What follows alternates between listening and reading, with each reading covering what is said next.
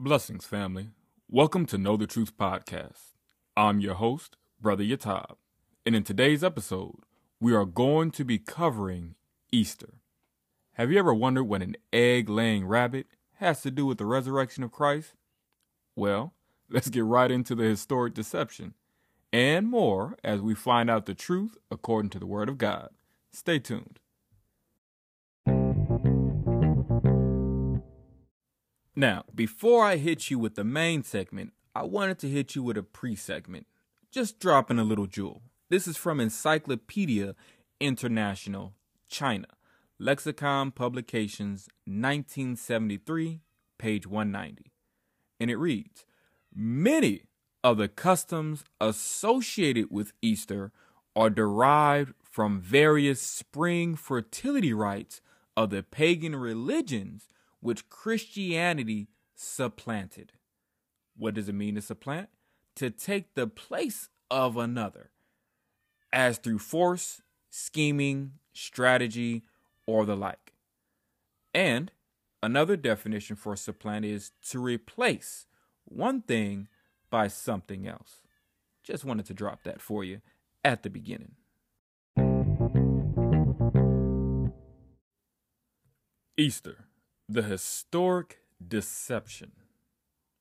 By the end of this podcast or lesson, you should have a good understanding of the different historical aspects associated with Easter. So now, we have been led, but it's really why have we been led to believe in and participate in the celebration of Easter? And really, when you understand it, simplistically put, it's because they put Christ in it. You have like Resurrection Sunday, celebrate the Savior, celebrate the one whom the world knows as Jesus Christ. So it seems eminently good. But let's understand a couple of things. Let's get Jeremiah chapter 10 and verse 2. Let's get the book of Jeremiah chapter 10 and verse 2. Jeremiah chapter 10 and verse 2, and it reads, thus saith the Lord, learn not the way of the heathen, and be not dismayed at the signs of heaven, for the heathen are dismayed at them. From there, and with that is understanding that we don't want to practice the ways of the other nations, primarily and specifically if those ways go against the laws, statutes, and commandments of the Most High.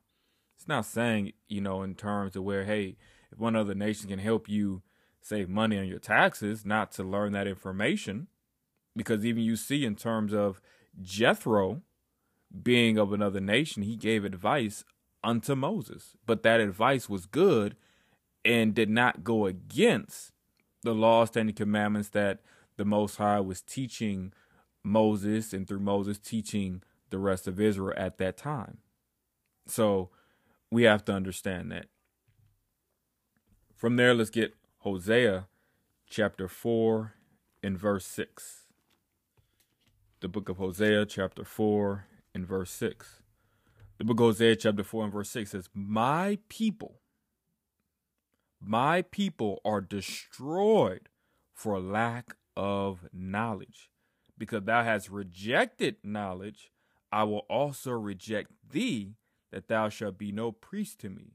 Seeing thou hast forgotten the law of thy God, I will also forget thy children.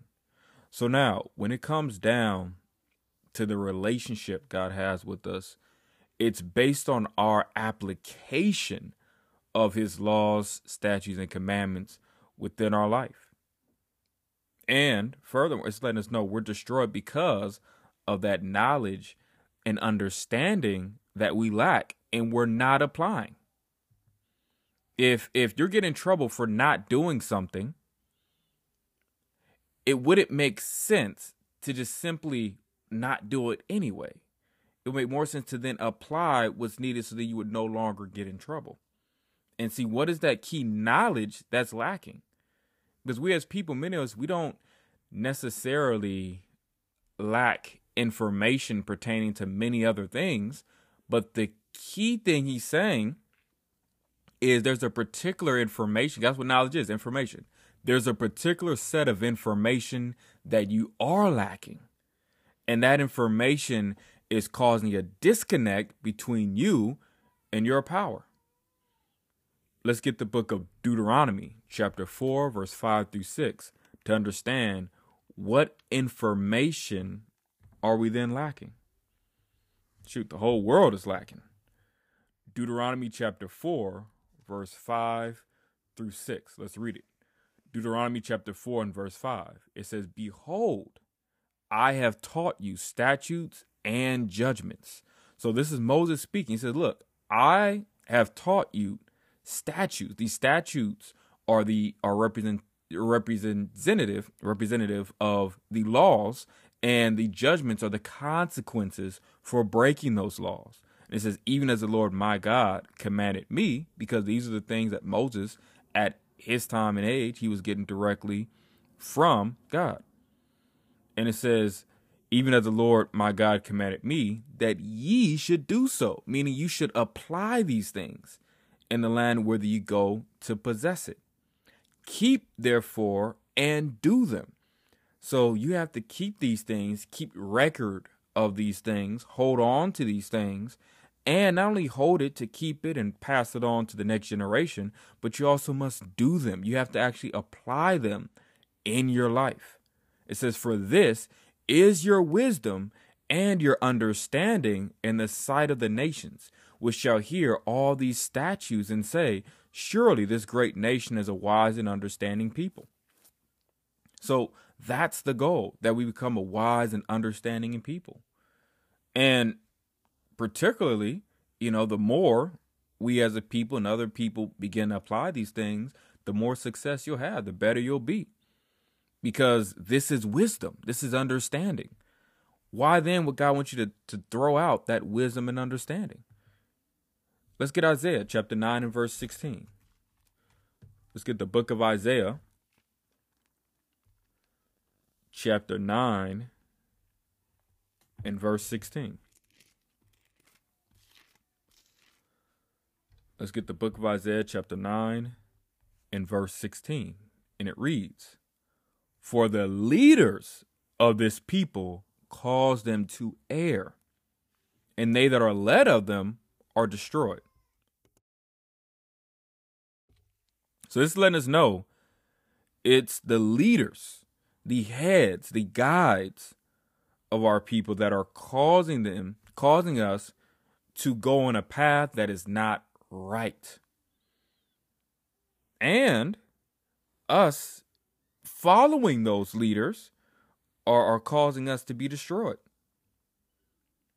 So in order for us to get back on the right path, we also have to question who's leading us down the path we're going. Because that's how you're in a place where you start to lose your way. And you start to walk in a path that isn't clear. So, and of course, it's my job, hopefully through the Spirit of the Most High God, to help clarify that path, to help keep you in a place to where you're more sure, you're on a better path, you're not confused. And so let's get into it. The origin and history of Easter. Let's start with the origin of the definition of Easter. Let's get the definition. It's from Old English, using dictionary.com. You have Easterdag from Estre, and Easterdag is Easterdeag,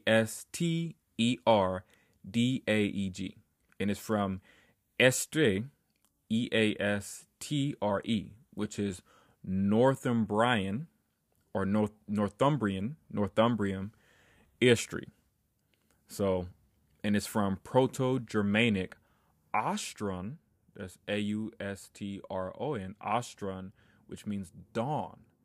Also, Also the name of a goddess of fertility and spring, perhaps originally of sunrise.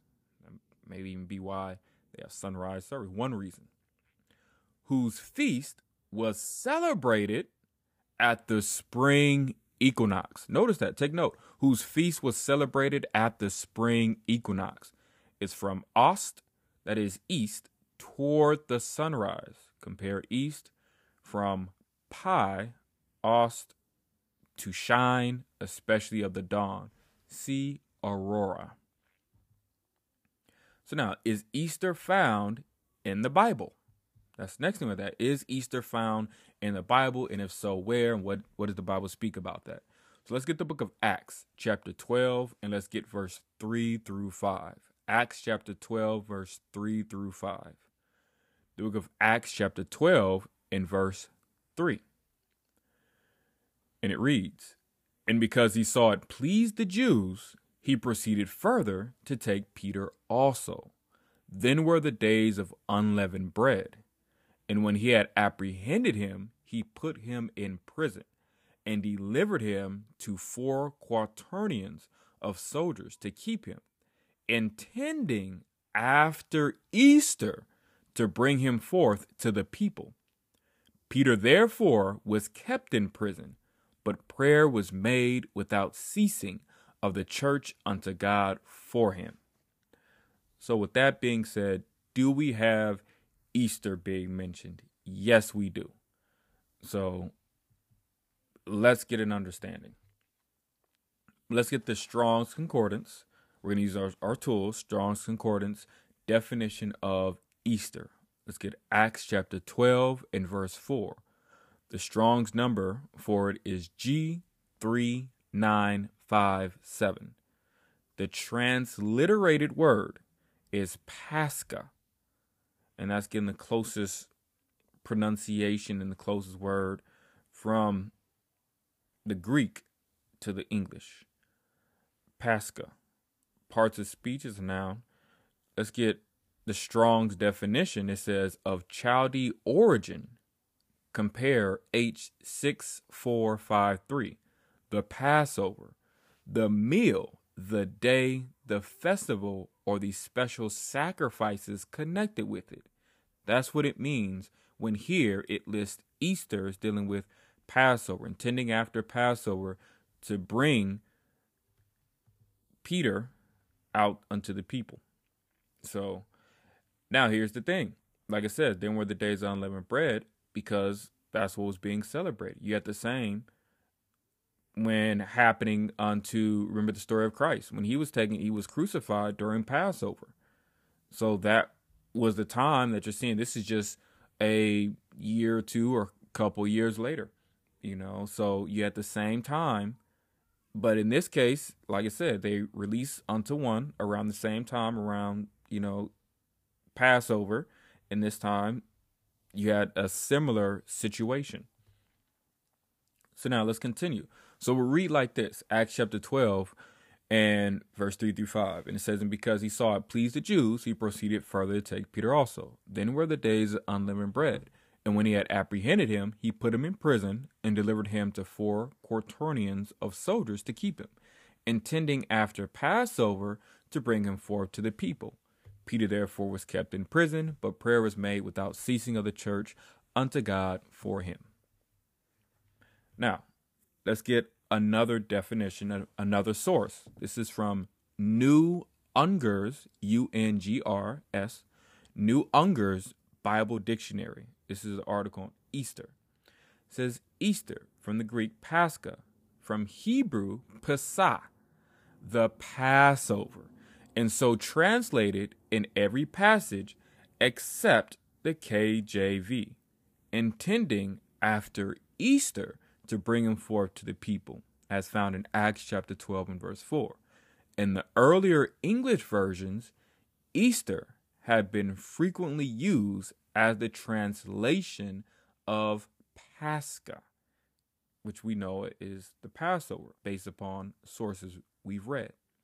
Continuing on. At the last revision, that is 1611 AV, Passover was substituted in all passages, but this. The word Easter is of Saxon origin. The name is Estra, Eastra, the goddess of spring, in whose honor sacrifices were offered about Passover time each year.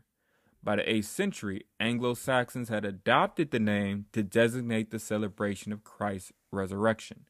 And so, some may even present that. Well, maybe at that time, some translators may have chosen to keep Easter there because although at the time in which the Israelites or Jews within that region that dwelt near and in Jerusalem, they were keeping Passover, but the heathen at that time or the other nations, they were celebrating Ishtar's Day. They were celebrating Easter. So you can also go with, that can also be an understanding as well, and some teach it that way.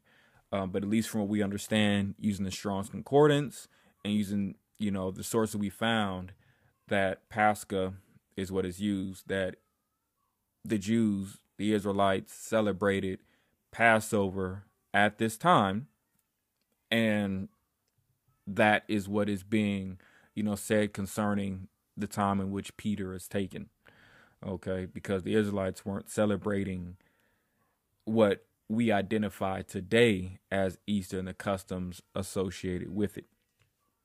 So either way, it doesn't change in terms of the basic understanding.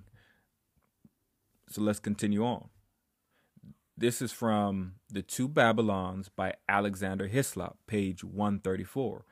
It says, the festival of which we read in church history under the name of Easter in the 3rd or 4th centuries was quite a different festival from that now observed in the Romish and Protestant church. Because if you've grown up in terms of identifying yourself as a Catholic, then you're coming from the Roman ideology. And if you're calling yourself a Christian, modern day Christianity stems from Catholicism. That's why it says Protestant church. You're a Protestant Christian, which we'll cover more later. But the Protestants, protested certain doctrines and belief systems and dealings of the Catholic Church, and so then became the Reformation era with Calvin and Zwingli and all these other, at that time, church fathers.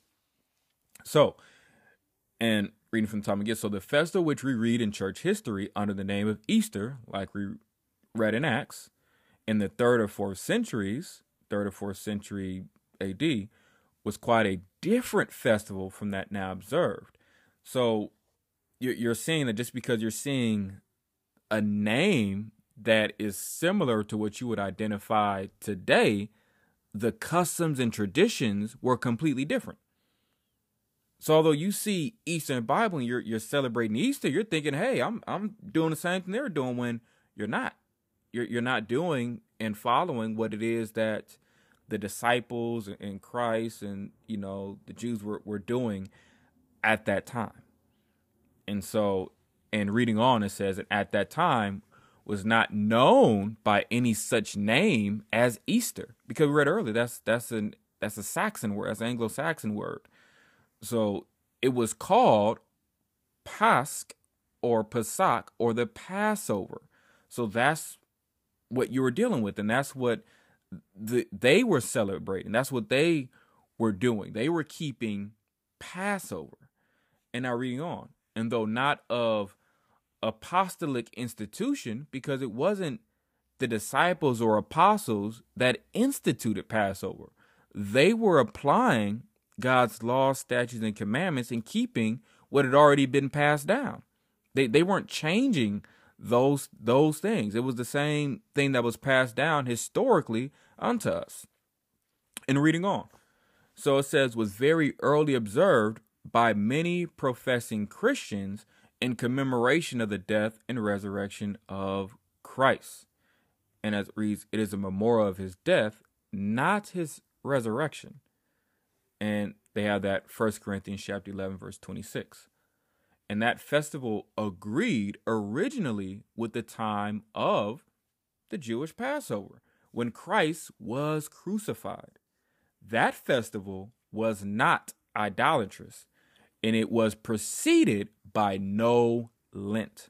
So meaning in what's celebrated today is idolatrous pertaining unto Easter. And you do have all these other things that come in like Ash Wednesday and Lent that are not biblical, that are not scriptural, as we will get into within this podcast and later podcasts.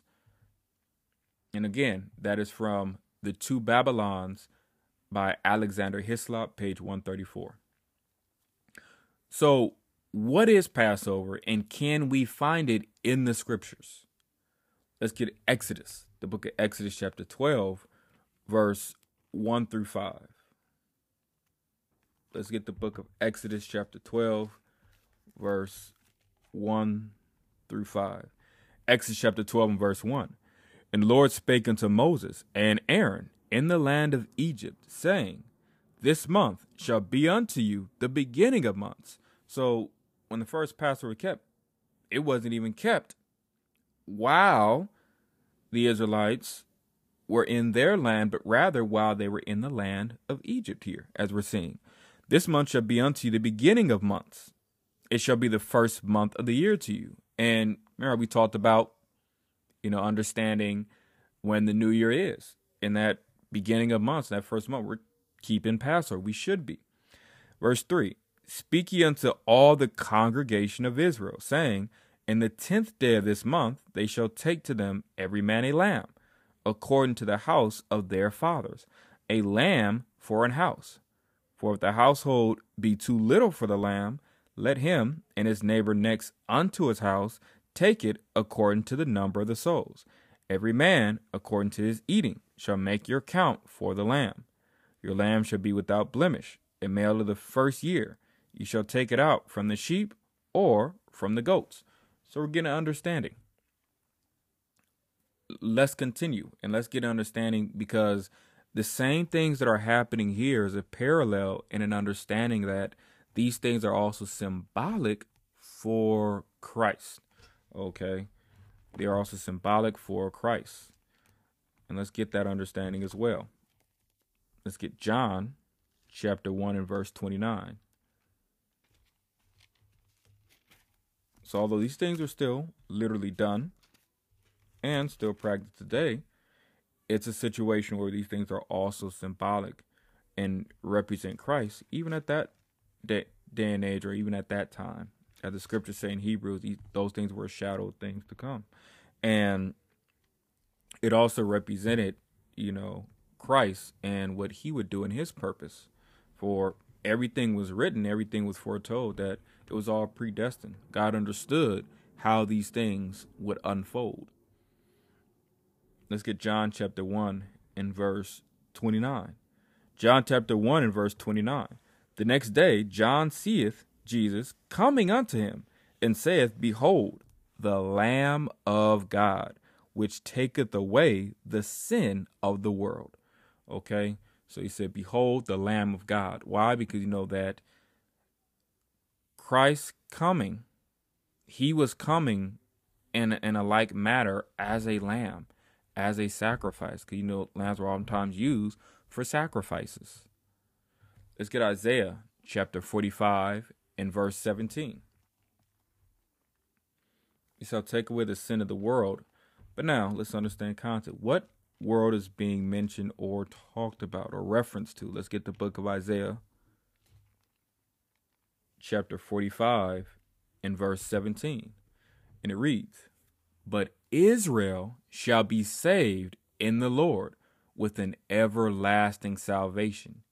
Ye shall not be ashamed nor confounded, world without end. So it's letting you know that the Israelites, they shall be saved in the Lord with an everlasting salvation. Okay, it's specifying the type of salvation they shall receive. It says, Ye shall not be ashamed, meaning there's no shame in having that understanding or knowledge, nor for you, if you're an Israelite, if you listen, if you're an Israelite, to be ashamed of that, nor confounded, nor is there anything to be confused about. That is quite clear. in terms of what it is saying, world without end, that your world should be one without end, continuous, perpetual. Let's get Acts chapter 5, verse 30 and 31. Let's get the book of Acts chapter 5, verse 30 through 31. The book of Acts chapter 5 and verse 30. It says, the God of our fathers, raised up Jesus, whom ye slew and hanged on a tree. Him, because that's also what a cross is. A cross is a tree.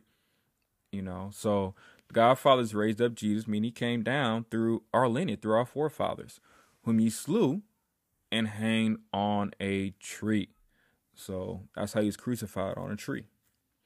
Him hath God exalted, meaning uplifted, with his right hand to be a prince. A prince is a ruler. A prince is a ruler underneath their king.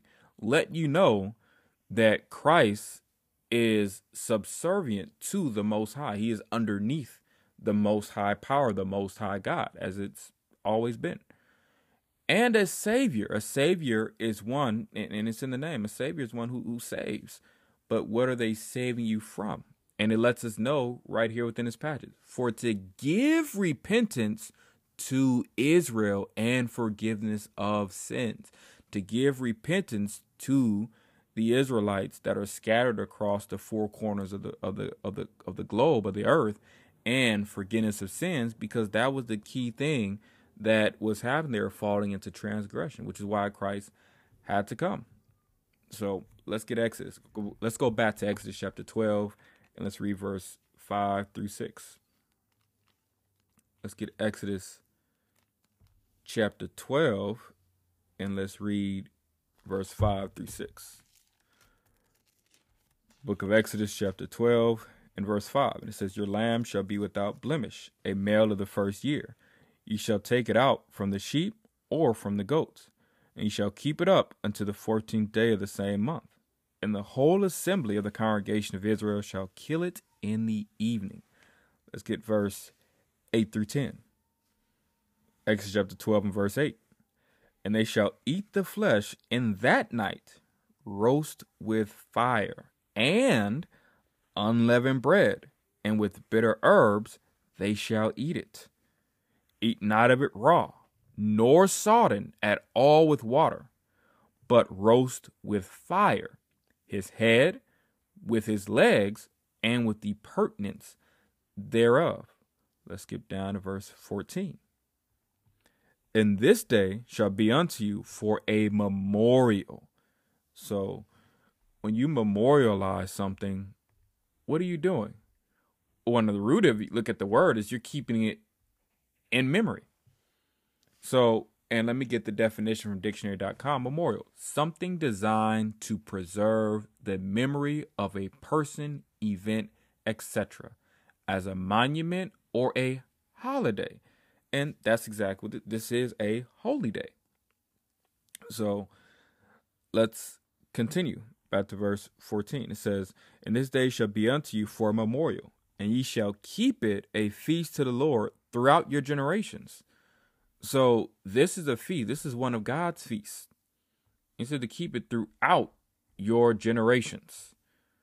So this is what we are to do.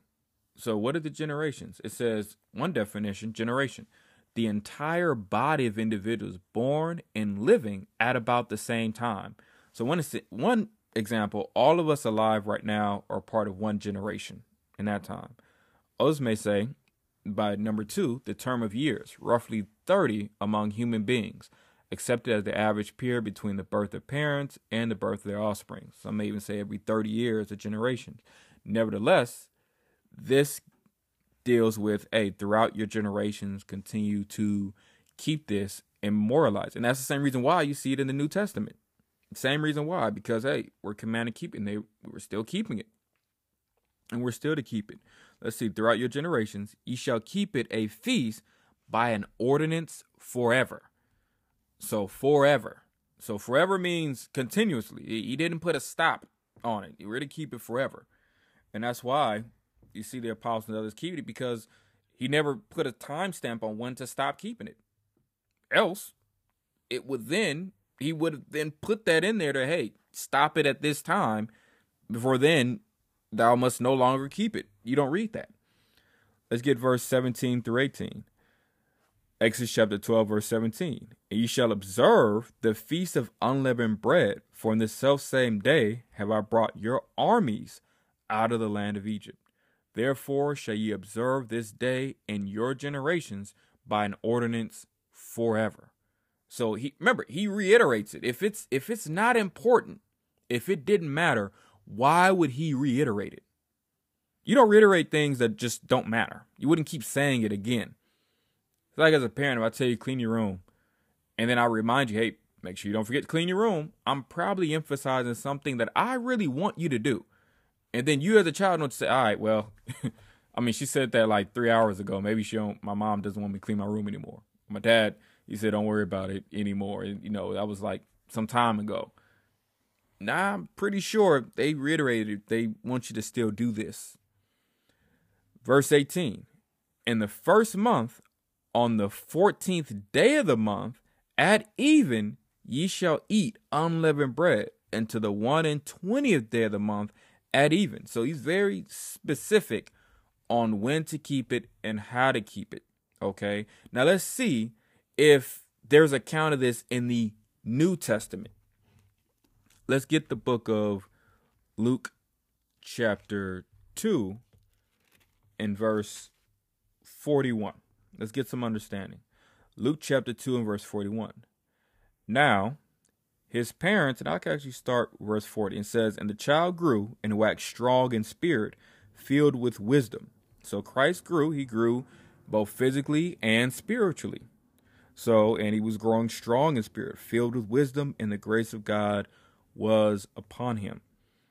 Now, his parents went to Jerusalem every year at the feast of the Passover. And when he was 12 years old, they went up to Jerusalem after the custom of the feast. So now, this also is letting us know that when you look at the parents of Christ, they were keeping Passover. They were, it lets you know that they were keeping Passover. So then what then were they teaching their son to do, to keep Passover? And that was a good thing, especially that the Most High God chose them as a family to raise Christ. He chose them. He wouldn't choose someone that was wicked or that wasn't moving right. That would be a bad example or bad parents unto Christ. So they were keeping the feast.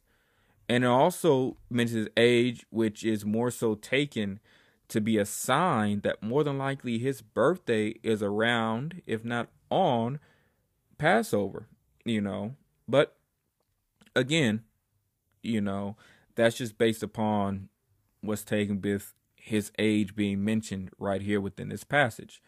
So as far as the close we can get to, I suppose his birthday could have been around that time. Seeing they mention it in context around the Passover. So like I said, when he was 12 years old, they went up to Jerusalem after the custom of the feast. So, and it was a yearly situation to keep the feast, so it wouldn't be something that they just now started that he was 12. So let's continue. Let's get Luke chapter 22 and verse 1.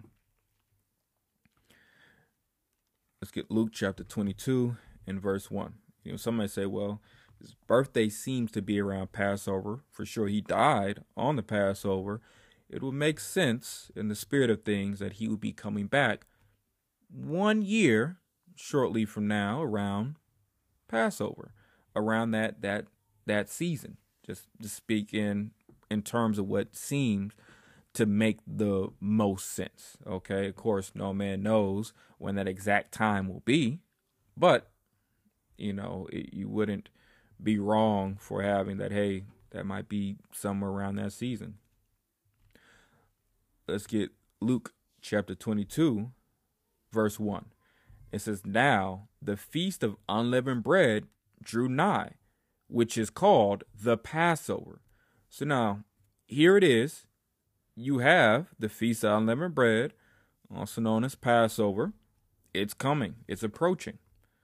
Let's jump down to verse 7 and let's read 7 through 13. Verse 7. Then came the day of unleavened bread, when the Passover must be killed. So see, it wasn't treated like optional. They said, hey, we have to keep this. Verse 8. And he sent Peter and John, saying, go and prepare us the Passover that we may eat. So now, if it didn't matter anymore, Christ said, hey, look, you have no need to keep this. I am the Passover. You have no need. He just would have simply told them that, hey, there's no need to keep this feast. Surely I, the Son of God, am sufficient. He didn't say that. He said, hey, we must keep this feast. And he made sure the disciples who would become apostles and later bishops, leaders, that they were keeping that feast. And he made sure it was important that they must keep it. Verse 9, and they said unto him, where wilt thou that we prepare? So where do we have to go? And they still made sure that they had to prepare accordingly for the feast. Verse 10, and he said unto them, behold, when you are entered into the city, there shall a man meet you, bearing a pitcher of water. Follow him into the house where he entereth in. And ye shall say unto the good man of the house, the master saith unto thee, where is the guest chamber, where I shall eat the Passover with my disciples? So he's making sure, and this is the words of Christ, he's making sure, hey, tell him, so we can make sure I eat the Passover and we all eat it together to make sure we're all of one accord and we're abiding by what it is God told us we need to make sure we're following and doing. Let's read on. And he shall show you a large upper room furnished there. Make ready. And they went and found as he had said unto them, and they made ready the Passover. They still prepared everything according like what we read in the Old Testament. In the New Testament, it's no different. Let's get 1 Corinthians chapter 5, verse 7 through 8. Some may say, well, they did that, but only before his death. Now, after his death, they still kept it. Let's get 1 Corinthians chapter 5, verse 7 and 8. 1 Corinthians chapter 5, and let's read verse 7. It says, purge out therefore the old leaven, that ye may be a new lump, as ye are unleavened, for even Christ our Passover is sacrificed for us. So it's like, okay, you would say, well, it's good then. Christ the Passover, he sacrificed for us, so we good, we don't got to keep it. But no, that's not what they said. They said, verse 8, therefore let us keep the feast. So we still supposed to keep it if we're being followers of Christ. And you keep it to the best of your ability. You learn it, you study, and as we cover these podcasts, I'll divulge in more information, and give you more and more understanding in future podcasts. But we're taking it step by step because we first have to start repenting, changing our ways from some of the idolatrous things that the world celebrates. So you're not going to get it all in a day, but gradually, slowly but surely, you learn that, hey, do this, not that. Similar like they have, certain, posts and websites that eat this and not that. Well, we're learning, hey, do this, not that. And that's how we start to gradually make changes. Yeah, some things may take you some time. Other things you'll be able to pick up on faster. So, but hey, if it takes you, a week, a month, a year, what's more important is that you're still pressing toward that mark. Okay. And let's continue on. It's my job to just deliver these things so you can be educated, and now the choice is yours. So let's continue on. And it says, I'll read it again, verse 8, therefore let us keep the feast, not with old leaven, because that leaven represents sin. We don't want sin. We don't want that leaven of sin or wickedness. So it's not with old leaven, neither with the leaven of malice and wickedness, but with the unleavened bread of sincerity and truth. Okay, let's get John chapter 4. Let's get John chapter 4, verse 20 through 21. Let's get the book of John chapter 4, verse 20 through 21. John chapter 4, verse 20 says, our fathers worshipped in this mountain, and ye say that in Jerusalem is the place where men ought to worship. Because some people have that. You can only keep the feast in Jerusalem. That's not the case. Let's see what Christ said. Verse 21. Jesus saith unto her, Woman, believe me, the hour cometh when ye shall neither in this mountain nor yet at Jerusalem worship the Father. So even if you're not in those particular locations, you still are required to still worship and serve the Father. And it was already understood. Christ already understood that. He said, man, the time's coming where you're not going to be just literally here on this mountain or here within, even at Jerusalem, keeping the feast. You're going to be out across the four corners of all these different places due to captivities, due to slavery, due to all these different things that are happening, due to mixed marriage. You're going to be in other places. Your descendants will. Okay, let's get into the next segment. Fertility worship and other gods, the mother and the child. So you may have asked yourself, again, what does the resurrection of Christ have to do with a egg-laying rabbit? Let's get some of that understanding. Let's get Ishtar from the American Heritage Dictionary of the English Language, 4th edition, year 2000. Ishtar, mythology, the chief Babylonian and Assyrian goddess associated with love, fertility, and war, being the counterpart of the Phoenician Astarte, that is Astarte.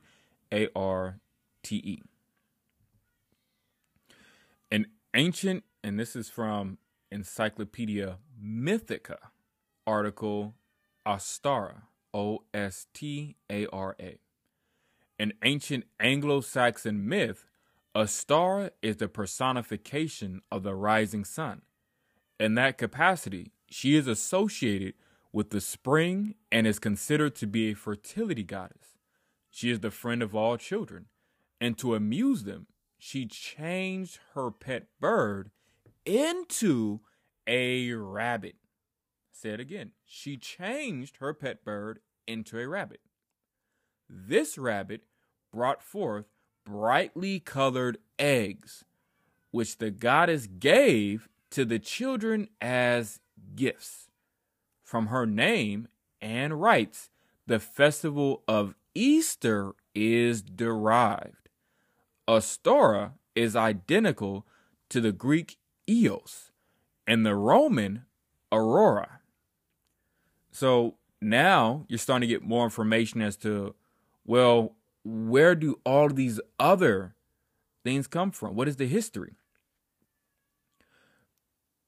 Many, and this is from Encyclopedia International, China, Lexicon Publications, 1973, page 190. Many of the customs associated with Easter are derived from various spring fertility rites of the pagan religions which Christianity supplanted. What does it mean to supplant? It means to take the place of another, as through force, scheming, strategy, or the like. The second one it has here is to replace one thing by something else. Okay, let's get Leviticus chapter 20 and verse 23. So let's read Leviticus chapter 20 and verse 23. And it reads, And ye shall not walk in the manners of the nations, which I cast out before you, for they committed all these things, and therefore I abhorred them. So, of course, God is letting us know through his word, don't do the other customs that the other nations are doing, which I'm telling you not to do. Do the things I'm telling you to do. And what does it mean to abhor? Let's get dictionary.com. The definition of abhor, abhor, is to regard with extreme repugnance or aversion, detest utterly, loathe, abominate. None of those things sound like where I want to be in relation to the Creator. I want to replace abhor with love, admire, respect. So I want to do the things that are pleasing unto the Father. Period, point blank. And of course, in my walk, everyone listening to this will have to choose how they move according to their walk. Now, let's get another source. And this is from the New Question Box, Catholic Life for the 90s, copyright 1988 by John J. Dietzen. That is Dietzen. MASTL ISBN 0-940518-01-5 paperback. Published by Guildhall Publishers, Peoria, Illinois 61651. Page 554. And it reads, the reasons for celebrating our major feasts, when we do, are many and varied. In general, however, it is true that many of them have at least an indirect connection with the pre-Christian pagan feasts celebrated about the same time of year. Feasts centering around the harvest, the rebirth of the sun at the winter solstice, now December 21st, but December 25th in the old Julian calendar, the renewal of nature in spring, and so on. Let's get Amos chapter 5 and verse 21. Let's get the book of Amos chapter 5 and verse 21. And it reads, I despise your feast days, and I will not smell in your solemn assemblies. And the reason why, if you read in context, was because there was wickedness involved. There was sin. If there's sin or any sort of wickedness involved, even if you are keeping certain feasts that you read and see in the Bible, it's still not acceptable if the other works you are doing outside of that feast are not right. You can't be a fornicator and adulterer and still try to keep God's feast and think it's all good. You still have a duty to still work to completely apply the laws, statutes, and commandments in your life on a day-to-day basis. 24/7 fighting, learning, and working to be righteous. From here, let's get the book of Jeremiah. Let's get the book of Jeremiah, chapter 44 and verse 17. The book of Jeremiah, chapter 44 and verse 17, and it reads, but we will certainly do whatsoever thing goeth forth out of our own mouth, to burn incense unto the Queen of Heaven, and to pour out drink offerings unto her, as we have done, we and our fathers, our kings and our princes, in the cities of Judah and in the streets of Jerusalem. For then had we plenty of victuals, and were well, and saw no evil. This here is the mindset of wicked Israelites, wicked followers of God, because what they're saying is similar to what some may even have, listen to this, or others within your respective families. They'll say the same thing when it comes down to hate. When you're trying to tell them, let's do what God says do. Let's do what is found in the scriptures. It's like, no, we're going to do what we say we're going to do. And we still going to, worship and keep what we've been keeping. And our fathers been keeping. And the same, our rulers and leaders been keeping. My pastor and everything else. And my granddad and my grandma. And that's what we're going to keep doing. And with doing that, we seen well. We didn't seem like we had any major problems. Didn't seem like lightning came out the sky. So that's what we're going to continue to do. Not understanding how God works. Not understanding that when you reject that, there, and even if you try to tell them and convince them, hey, let's change our ways, and they choose to reject that information or reject you, it's not you they're rejecting. It's the Most High. Even for us, even if we of ourselves choose to, well, I'm not gonna do that. Well, the choice is always yours, but that does not mean that there aren't repercussions for that choice. And you don't have to look and expect those repercussions to come immediately. That all of a sudden, because I erred in this, there should be an immediate judgment right after that. That's not necessarily the way that it works. It can work that way, but that's not the norm. Okay? And let's continue on. Let's get the book of Judges. Get the book of Judges chapter 2 and verse 13. Judges chapter 2 and verse 13, and it reads, "And they forsook the Lord and served Baal and Ashtaroth." And that's not something that they just did then. That's also something many people do now. Because what does it mean to forsake? Let's read the definition of forsake from dictionary.com. First one, it gives us to quit or leave entirely, abandon, desert. The second one, it gives to give up or renounce a habit, way of life, etc. So they started to quit or leave off following the Most High and serving the Most High God in certain ways, and started to then follow and serve Baal and Ashtaroth and some of these other, so-called gods. I'm going to read another source. It says, quote, "The term Easter is not of Christian origin. It is another form of Astarte, one of the titles of the Chaldean goddess, the Queen of Heaven.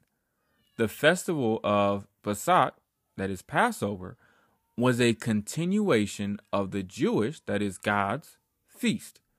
From this, Pesach or Pasch, the pagan festival of Easter was quite distinct and was introduced into the apostate Western religion as part of the attempt to adapt pagan festivals to Christianity," end quote.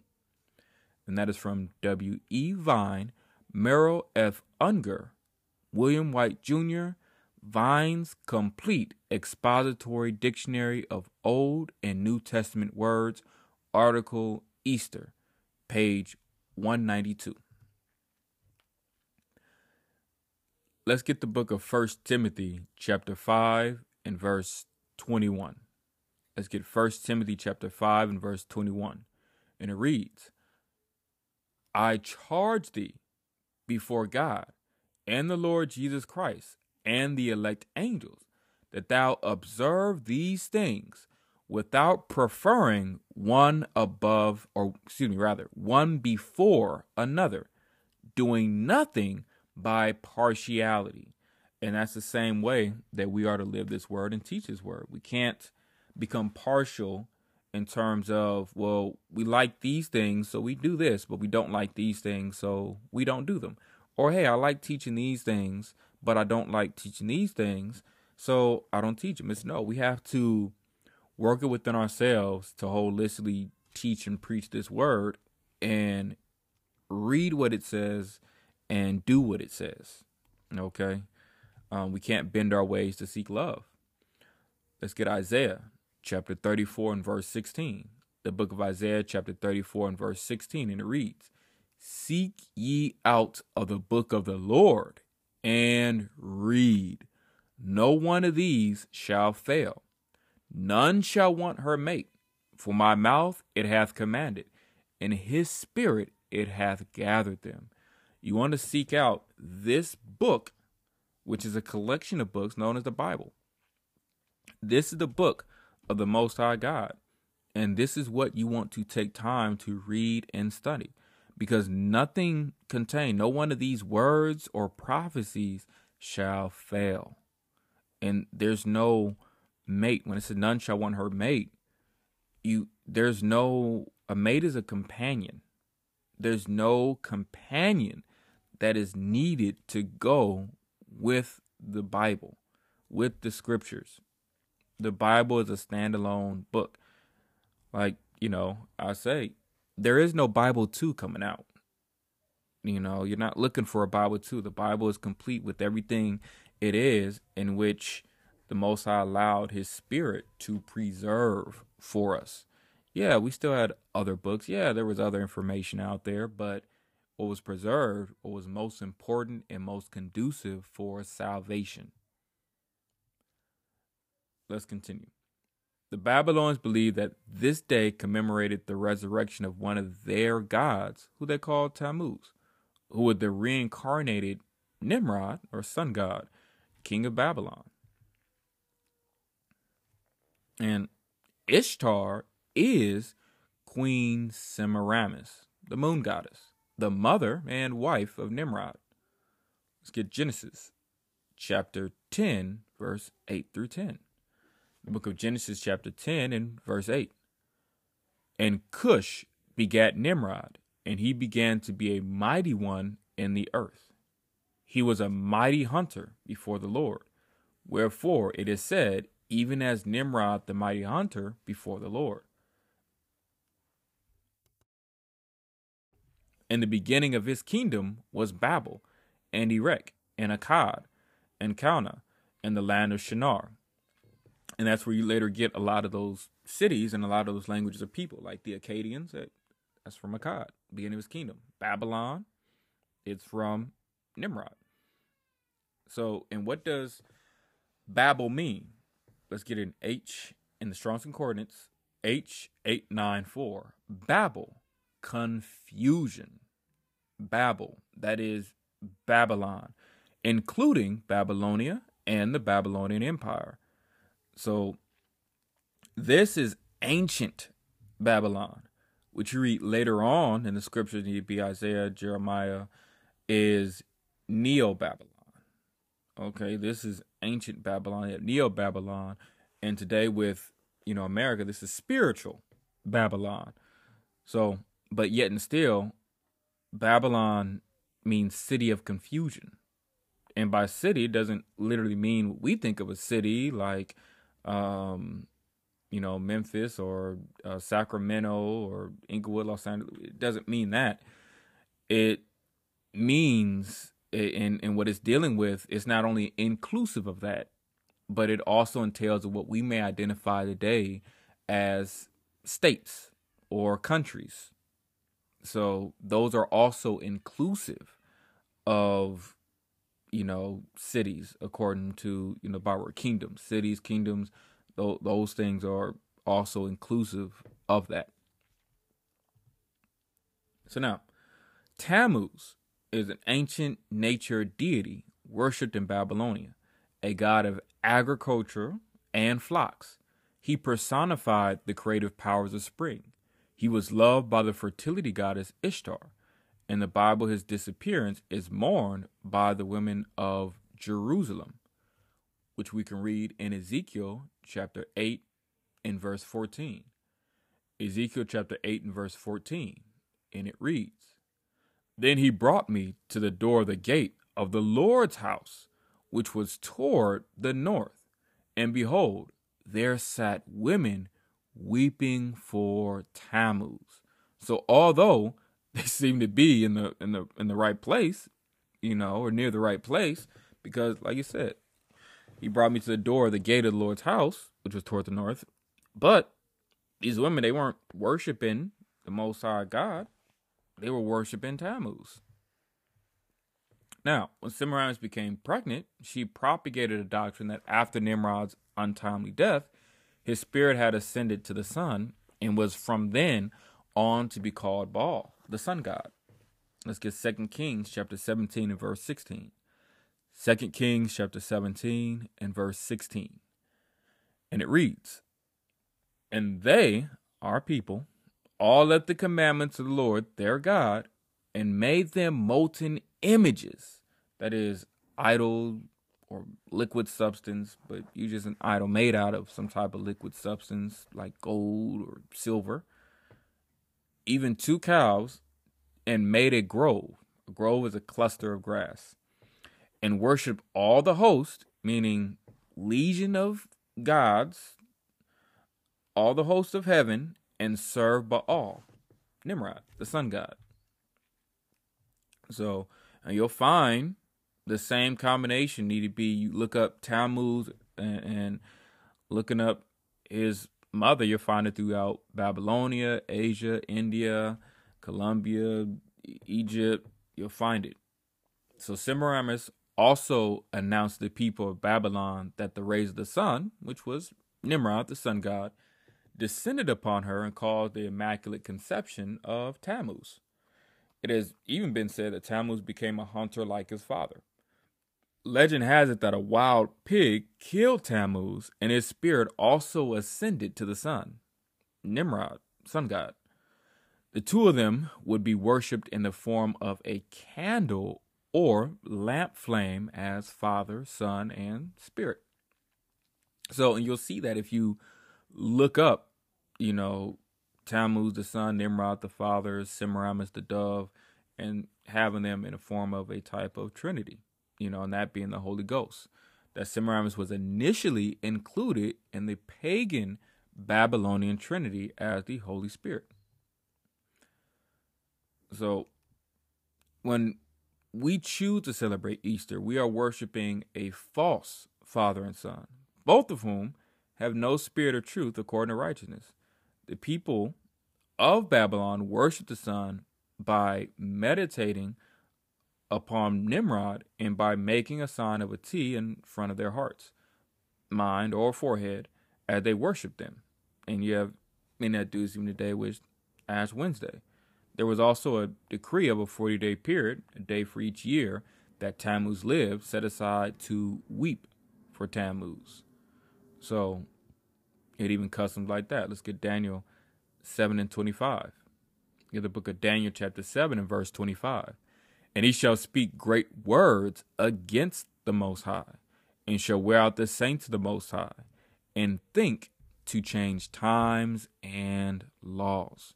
Because, of course, when the power is within your hands, of course, it's saying he shall speak great words against the Most High. This prophecy is speaking about Esau, the progenitor of who you would identify as those who proclaim today to be Europeans, or even as you may deal with, whites, that, hey, they shall speak great words against the Most High, against what it is that he says is righteous, like how in layman terms that, a man doesn't have to, wear a beard. Oh, what are you doing looking like a caveman or looking like you're homeless? Shave your beard, and that's become professional to have a clean shaven face. Well, that's what you deal with as far as being wicked or satanic. And that's something that's perpetuated throughout his kingdoms. Or when you deal with that, scripture say, hey, you should wear a fringes ribbon of blue. He says, for him, tuck in your shirt, So, to try to hide those things. And, or need be, hey, a man could be a woman could be a man. These are all great words to speak against what it is the Most High, through his word, his scripture tells us to do. Wears out the saints of the Most High through slavery, captivity, not only with chattel slavery, but even, from indentured servants to even, now even a paid employee, you're still a slave. So I think to change times and laws, he's changing these things because he can't really change the laws of God. And he can't really change time in terms of affecting the sun, moon, or stars. But he can teach you differently.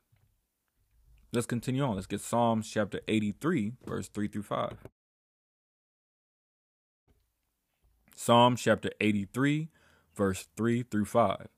Psalm chapter 83 and verse 3. It says, they have taken crafty means wicked, counsel against thy people, and consulted against thy hidden ones. They have said, come, and let us cut them off from being a nation, that the name of Israel may be no more in remembrance. For they have consulted together with one consent. They are confederate against thee. Okay. When you read the book of Psalms, chapter 83, you can read a couple of more scriptures down, that you'll find out that the other nations made a plan to come against. You read verse 6. The tabernacles of Edom and the Ishmaelites, of Moab and the Hagarenes, Gebel and Ammon and Amalek, the Philistines, with the inhabitants of Tyre. So you're reading here what we would identify today as the so-called Jews that call themselves Jews, as Amalek. You're reading Tyre and the Philistines, those are the Africans, and you're reading the Ishmaelites, the Arabs, you're reading Moab and Ammon, that's the Chinese and Japanese and other Asian, races. And you're also dealing with Edom, that's, so-called. I mean, you're dealing with all these nation people that came against us to cut us off from being a nation, from having that land, for having language, to having identity. So they consulted with an agenda to cut us off, and that we would no more be in remembrance. Although we're scattered amongst all of those people in this day and age. And so you can't look on the outward appearance alone, because Israelites are scattered amongst all of these people. Let's get Wisdom of Solomon, chapter 14 and verse 16. It says, and it reads, Wisdom of Solomon, chapter 14 and verse 16. Thus, in process of time, an ungodly custom grown strong was kept as a law, and graven images were worshipped by the commandments of kings. And so that's what we see today. Ungodly customs that don't have anything to do with the Creator, don't have anything to do with God, were kept as a law. And you have all these different graven images and all the different idols of worship by the commandments of kings, rulers, leaders, but not of the Most High. Let's get Romans chapter 1 and verse 25. Let's get Romans chapter 1 and verse 25. And it reads, Romans chapter 1 verse 25. Who changed the truth of God into a lie, and worshipped and served the creature more than the Creator, who is blessed forever. Amen. So that all these things that man took upon himself or herself to make into gods, to make idols, these are not gods, because they are not the power we are to worship. Although we see greatness in some of these things that have been created, doesn't matter if you're looking at the water, the earth, the sun, the moon, the stars, all these things are great creations, marvelous, beautiful. However, they were made by a power more beautiful, stronger, and powerful than they. So it's, instead of worshiping those things, the creation, worship the Creator. Let's get Revelation chapter 17 and verse 2. Revelation chapter 17 and verse 2. It says, with whom the kings of the earth have committed fornication. They've taught society lies. And the inhabitants, meaning society, of the earth have been made drunk. Meaning they started learning to accept and observe these false holidays with the wine, meaning the lies, of her fornication, her psychological and subliminal and spiritual warfare. Now let's get Job, the book of Job, chapter 9 and verse 24. Let's get the book of Job, chapter 9 and verse 24. And it reads, the earth is given into the hand of the wicked.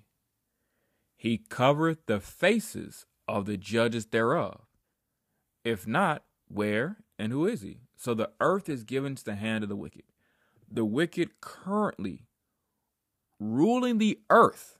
Who's primarily ruling the earth? When you look at primarily within all the country, states, kind of, who's the primary nation of people ruling the earth? And it's all one key people. It's your Caucasian people. They call themselves German, French, Russian. They're all one nation in the eyes of God, but different tribes. So it's the same people that are covering. When you cover something, you're hiding, you're concealing. He's concealing the faces of the judges, the true judges of the earth. And it's going to say, if not him, where and who is he? What people then? What people then would you put in that slot that you say is truly ruling and dominating the earth as a whole in your eyes? So now check on learning. Is the word Easter found in the Bible? Yes. Why is Easter found in the Bible? Well, translators substituted Pascha with Easter. What holiday, or what holy day, rather, should we be keeping? Passover. So, and of course, there's a lot of information out there, and hopefully I pray you guys got something out of this and that you continue to listen, to follow, and to learn more. Okay? Chew the meat, spit out the bones.